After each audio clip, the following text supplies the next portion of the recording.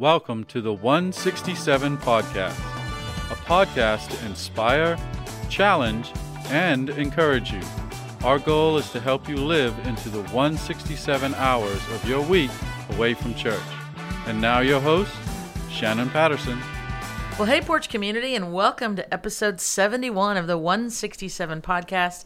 I'm Shannon Patterson, the lead pastor here at the Porch Community Church, with my friend, you know who I'm talking about, media pastor Josh Harrell. Hello, Josh. How you doing? Hey, Shannon. How's it going? Hey, it's going great. Yeah. It's going great. Yeah. It's the middle of Holy Week. It is. Yep. Got a worship service tonight. We do. It's 6 o'clock in the auditorium. 6 o'clock. It will be a wonderful time. And for those of you thinking right now, is there childcare provided? Yes.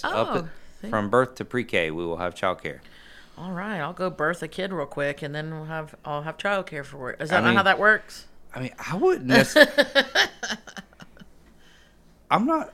I mean, we say birth, but obviously it's like, you what know. What is like 8, usually, if I remember correctly, it's been almost 11 years now. It's like after 8 weeks when they get their first shots. If is that when it's okay to put them around other kids and stuff? That's what I did with Mallory. So it's like, what did the doctor say? Okay, here she goes into the childcare. Yeah, I know people have different opinions on things. Yes, but most definitely. I do whatever a doctor says do. Yeah, and I think it was they have God-given talents for a reason. And she didn't, she didn't have a lot of illness when she was a baby either. So I think it was good for her to be around others. So yeah. Build that immunity. Mm-hmm. So anyway, birth to or to whatever age you feel comfortable bringing your infant to the nursery. Yeah. To pre-K, before kindergarten. Anyway. So it's Wednesday of Holy Week. Yep. You mentioned in our last episode, I can't remember if it was in the Monday or Tuesday episode, but there's a name for today, an official name for this day of the week. It's called Spy Wednesday. Uh-huh. And you were like pondering. Yeah, I was curious. And it's kind of a lame reason. But it's the day that Judas started his betrayal. Okay, yeah. So he became a spy. Gotcha. So he helped build evidence against Jesus starting on Wednesday. Or basically was like, he's going to be here at this time. He's going to be at this garden at this time. Yeah. How much will you pay me? Oh, man. That's something to go into, to imagine, what. I mean, I was reading, and I don't remember where or when, but it was that Judas actually thought he was doing. Yeah, we talked about this last year in the podcast. Okay, okay. See, when he thought he was actually, there were some who thought he was actually hurrying along. Well, the whole process, the whole kingdom on earth thing. Yeah. He's like, if I get him to where he has to show his power to not be captured and crucified, I'll do what it takes to make that happen. Well, good job retaining that, because I'm like, I know I talked about it somewhere. I just don't remember when or where, what year, what decade. I don't know. So, but so it's Wednesday of Holy Week, and what we've been doing in our first two devisodes, as we call them, is we're just looking at what was transpiring this week leading up to especially Good Friday. And so on this Wednesday of Holy Week, what we find is that the people of Jerusalem they've been gathering. They're gathering for the Passover, the Passover celebration. That's why they were there in Jerusalem to begin with. It wasn't like a grassroots deal and someone tweeted out that Jesus was going to be in Jerusalem, so everyone came. They were there for Passover. They were there for this religious holiday, and then all the trappings that come with it, almost like how we talked about the people who were outside of the temple to sell stuff, kind of like the carnival market idea, Josh. Passover was very similar in that, yes, there were a lot of people that came for the religious holiday to come to the temple, to come to make the sacrifice and all that. But then there were merchants, there were people from all over that were also there because people were there, Yeah. So all these people were there for the Passover. There was a feast that they always celebrate during Passover called the Feast of Unleavened Bread. That's when the people had to up and leave Egypt, and they took bread with them that had no yeast in it. So they would celebrate this, which is why the bread becomes such an important image for us in communion and all that. And so the tensions are building with every public appearance, I would say appearance, I'm doing air quotes. Anytime Jesus is talking to people, he's seen, especially now that he's in Jerusalem. Right. There's people always around listening. So especially like Spy Wednesday, you're right on. Like every time Jesus is talking, it's like someone, you almost picture like someone with a little, like notepad, and they're just like writing down like, oh, here's another reason why Jesus just blasphemed Yahweh, and those kinds of things. And so the tensions are increasing, and the religious leaders are now, I wouldn't say openly, but there are many of them, and they are plotting not to arrest Jesus, not to pick him up and shoo him out of town, but they are actually plotting to kill him, and they're plotting to do it in a way where their hands are clean, technically.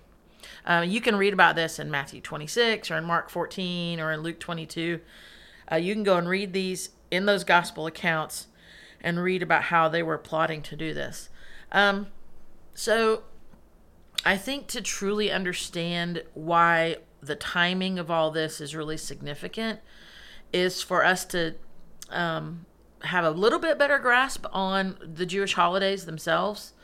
So a backdrop, I think, to this could help bring like the scene to life a little bit. So the Passover and the Feast of Unleavened Bread were at the very core, they were about they were celebrations of redemption. Okay. Which, I mean, again, we look back on this and we're like, oh, of course, right. Like we know where this story's going, but they didn't. This was their redemption that they knew.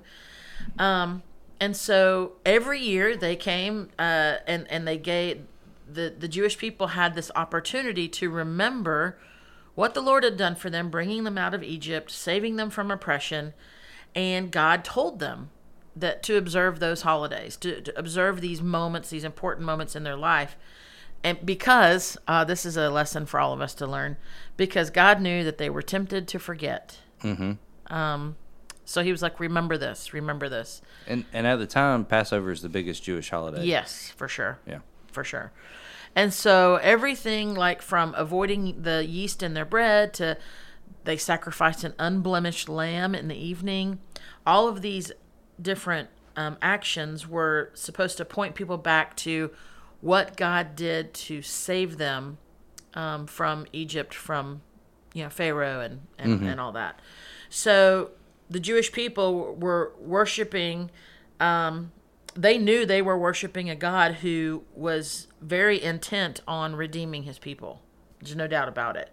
And what we know now, and what some people knew there in Jerusalem that day, is that God was so intent on redeeming his people that he wasn't done with what he did in Egypt and what he did with Moses, but he sent his own son, Jesus Christ, to die for us, to make that sacrifice for us. And so... Well, they knew they knew someone was coming because of the prophecies in the Old Testament. They just didn't know he was here already.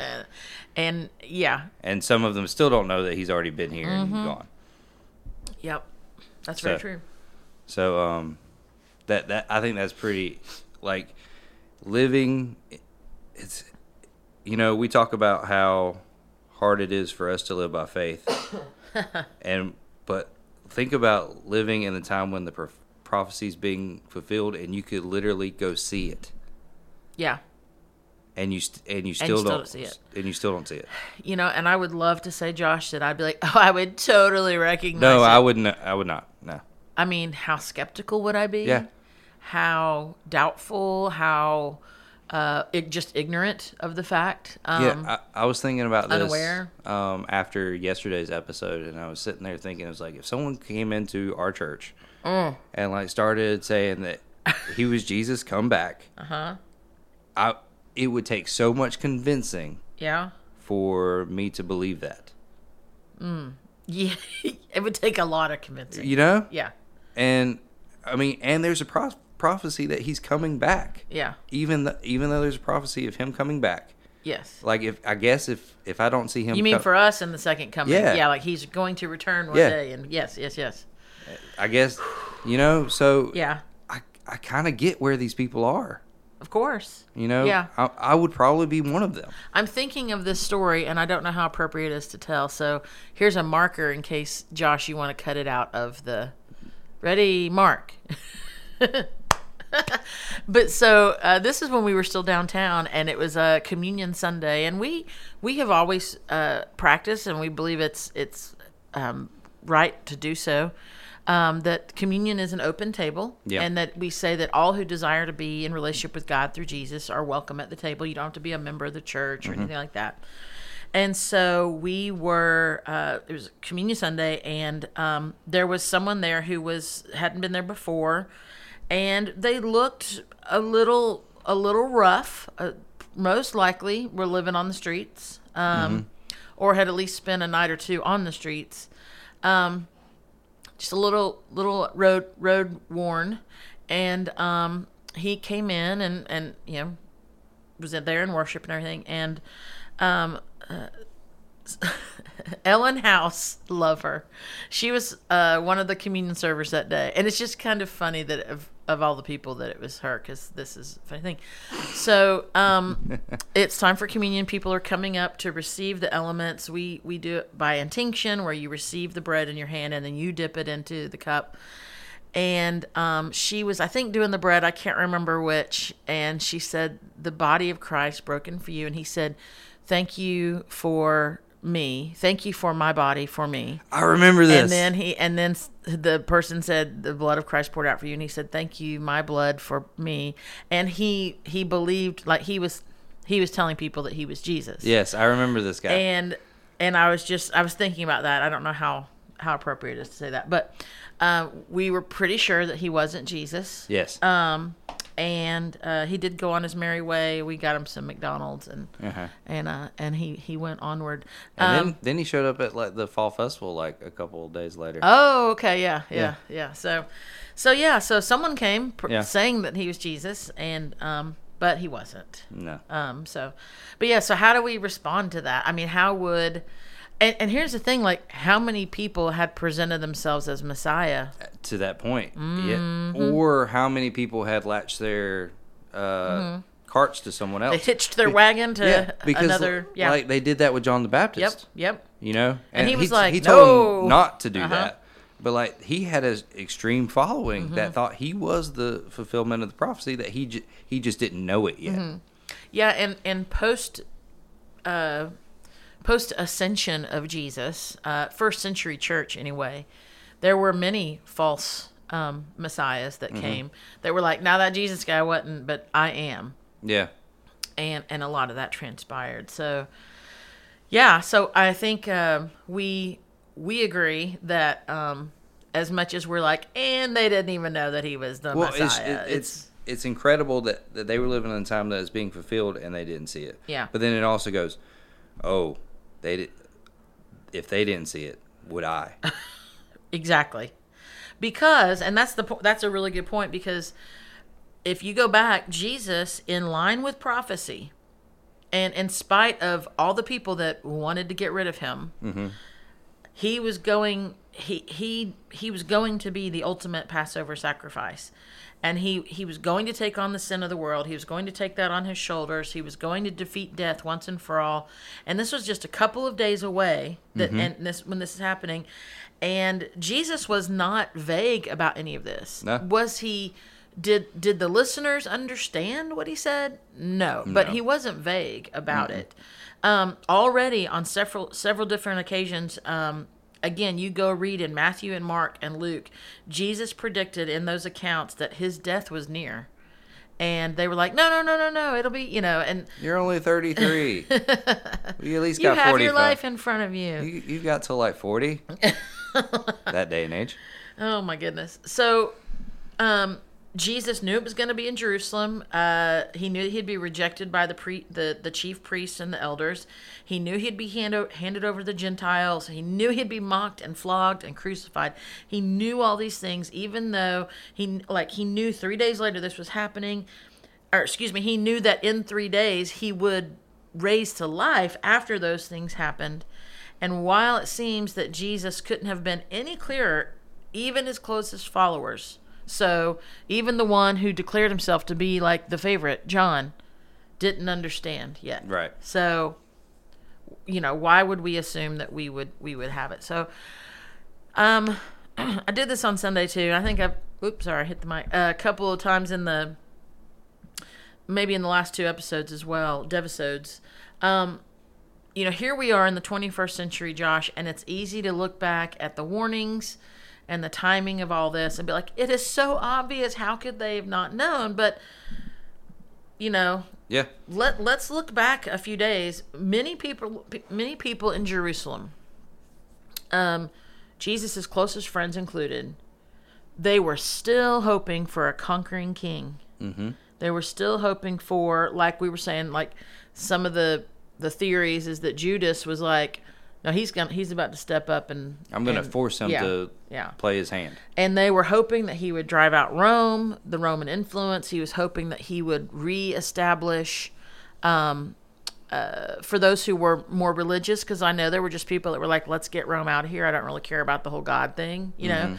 But then there were those that were like, we're tired of the self-righteousness of the religious leaders and all that they're adding on to this. So let's reestablish God's earthly kingdom and let's make it so.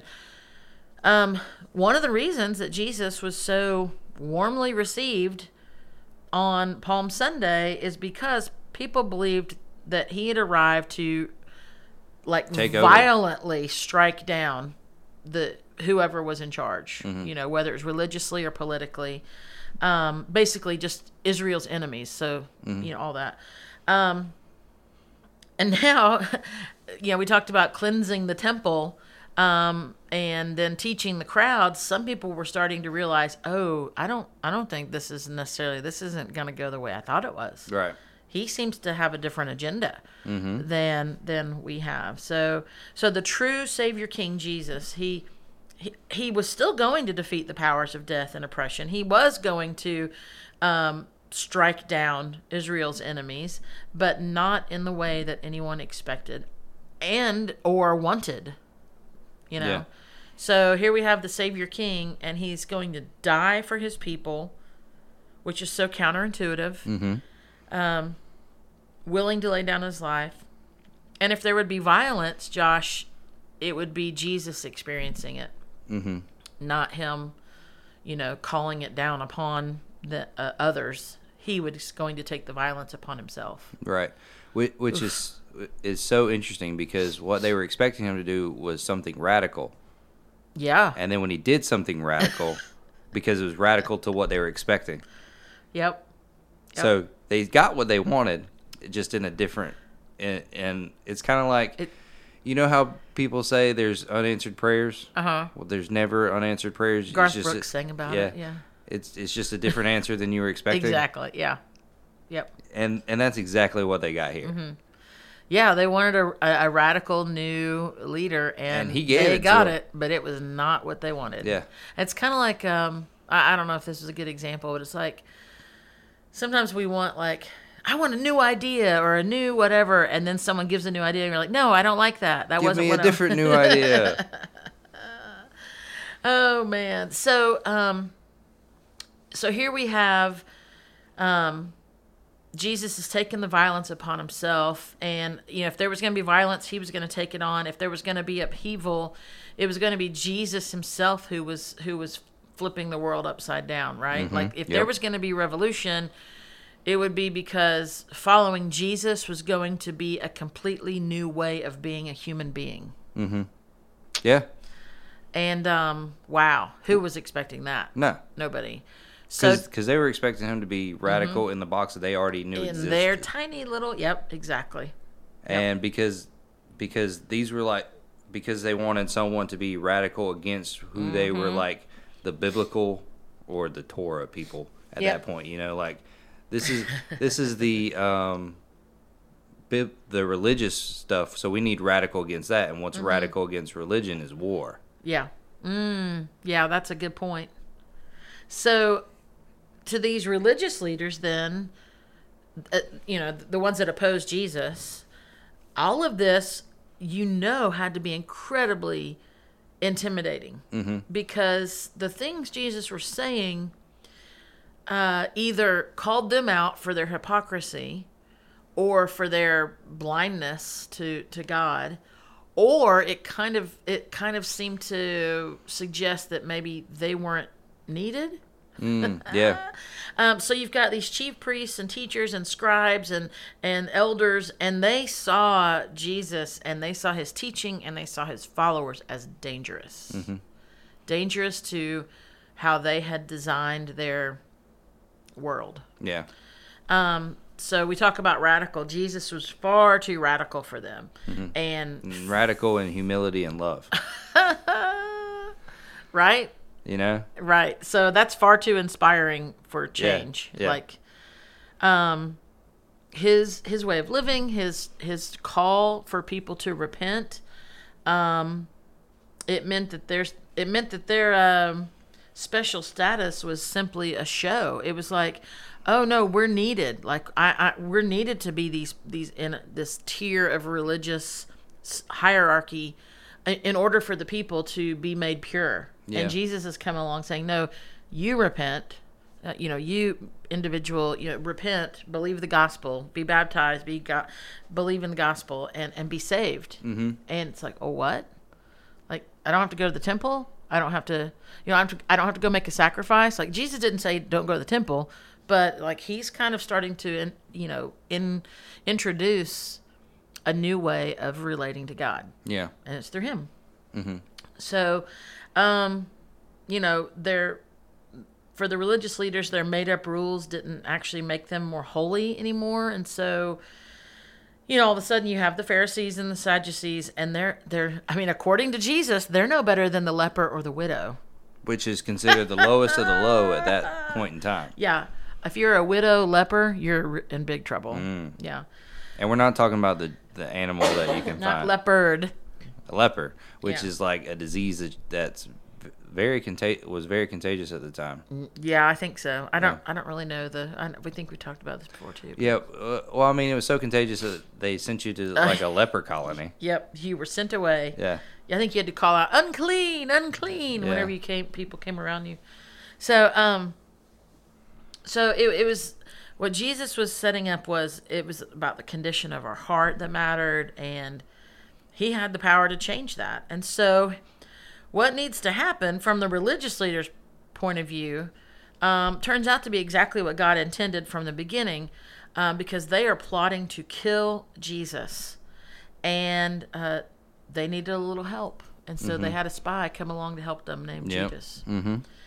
And so so they're moving their mission forward, which is to get rid of Jesus. And Jesus was going to basically take their mission and use it for his glory.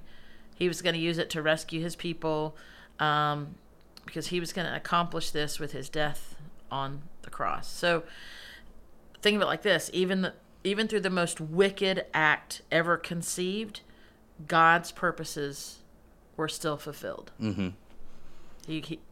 Nothing was going to thwart this at all. So sitting here, friends, halfway through Holy Week, a couple of questions for us to consider today. How are we preparing for the good news that we know is coming this weekend? How are we preparing? How are we preparing that in our hearts right now?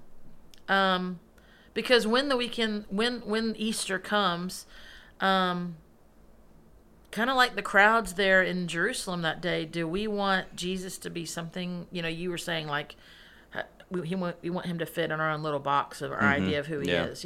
Do we want Jesus to be something of our own creation?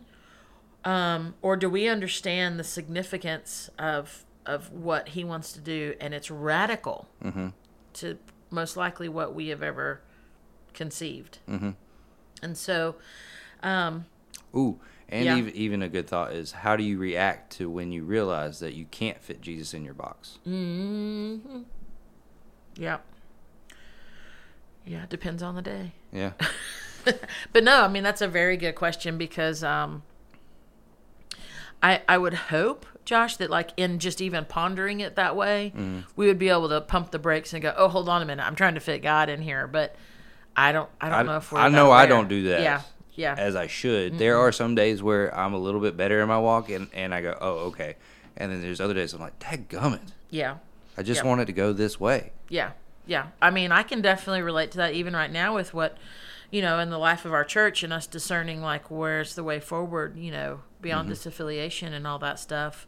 It's like, okay, on some days I'm pretty certain what my personal opinion is, but I want to know what the Lord, wants to know, and I'm discerning that as well as a lot of other people. So yeah. And like, I don't want to fit him into what I think is the best idea. I want to know what he wants, and I want to follow. So, there's a lot more happening between now and Sunday, Resurrection Sunday. There's more to look forward to and to experience. So Holy Week is not over.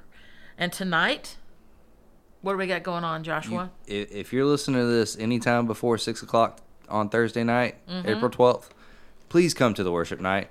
April 13th. Today, sorry. Yeah, April 13th, you got it. Yeah. I mean, we're getting our days mixed up, yeah. If you're listening to this on Tuesday, April 13th. Yep. No, Wednesday, April 13th. Forgive us, friends. We do know what we're doing, kind of. Today is Wednesday, April 13th. If you're listening to this before 6 o'clock, please come to the worship night in the auditorium. That's right. Yep, we'll be in there for a time of prayer and worship, and just a good time to, we've been saying this, like, pause as we make our way to Good Friday and Resurrection Sunday. And maybe even say a prayer that we'll remember what day is Sunday, so here we'll for be here. Easter. So we'll show up. That'll be nice. So, hey, Porch community, thanks for being with us this week, especially during these special devisodes. And we look forward to talking to you later and hopefully seeing you tonight in worship. See you. Bye. Bye.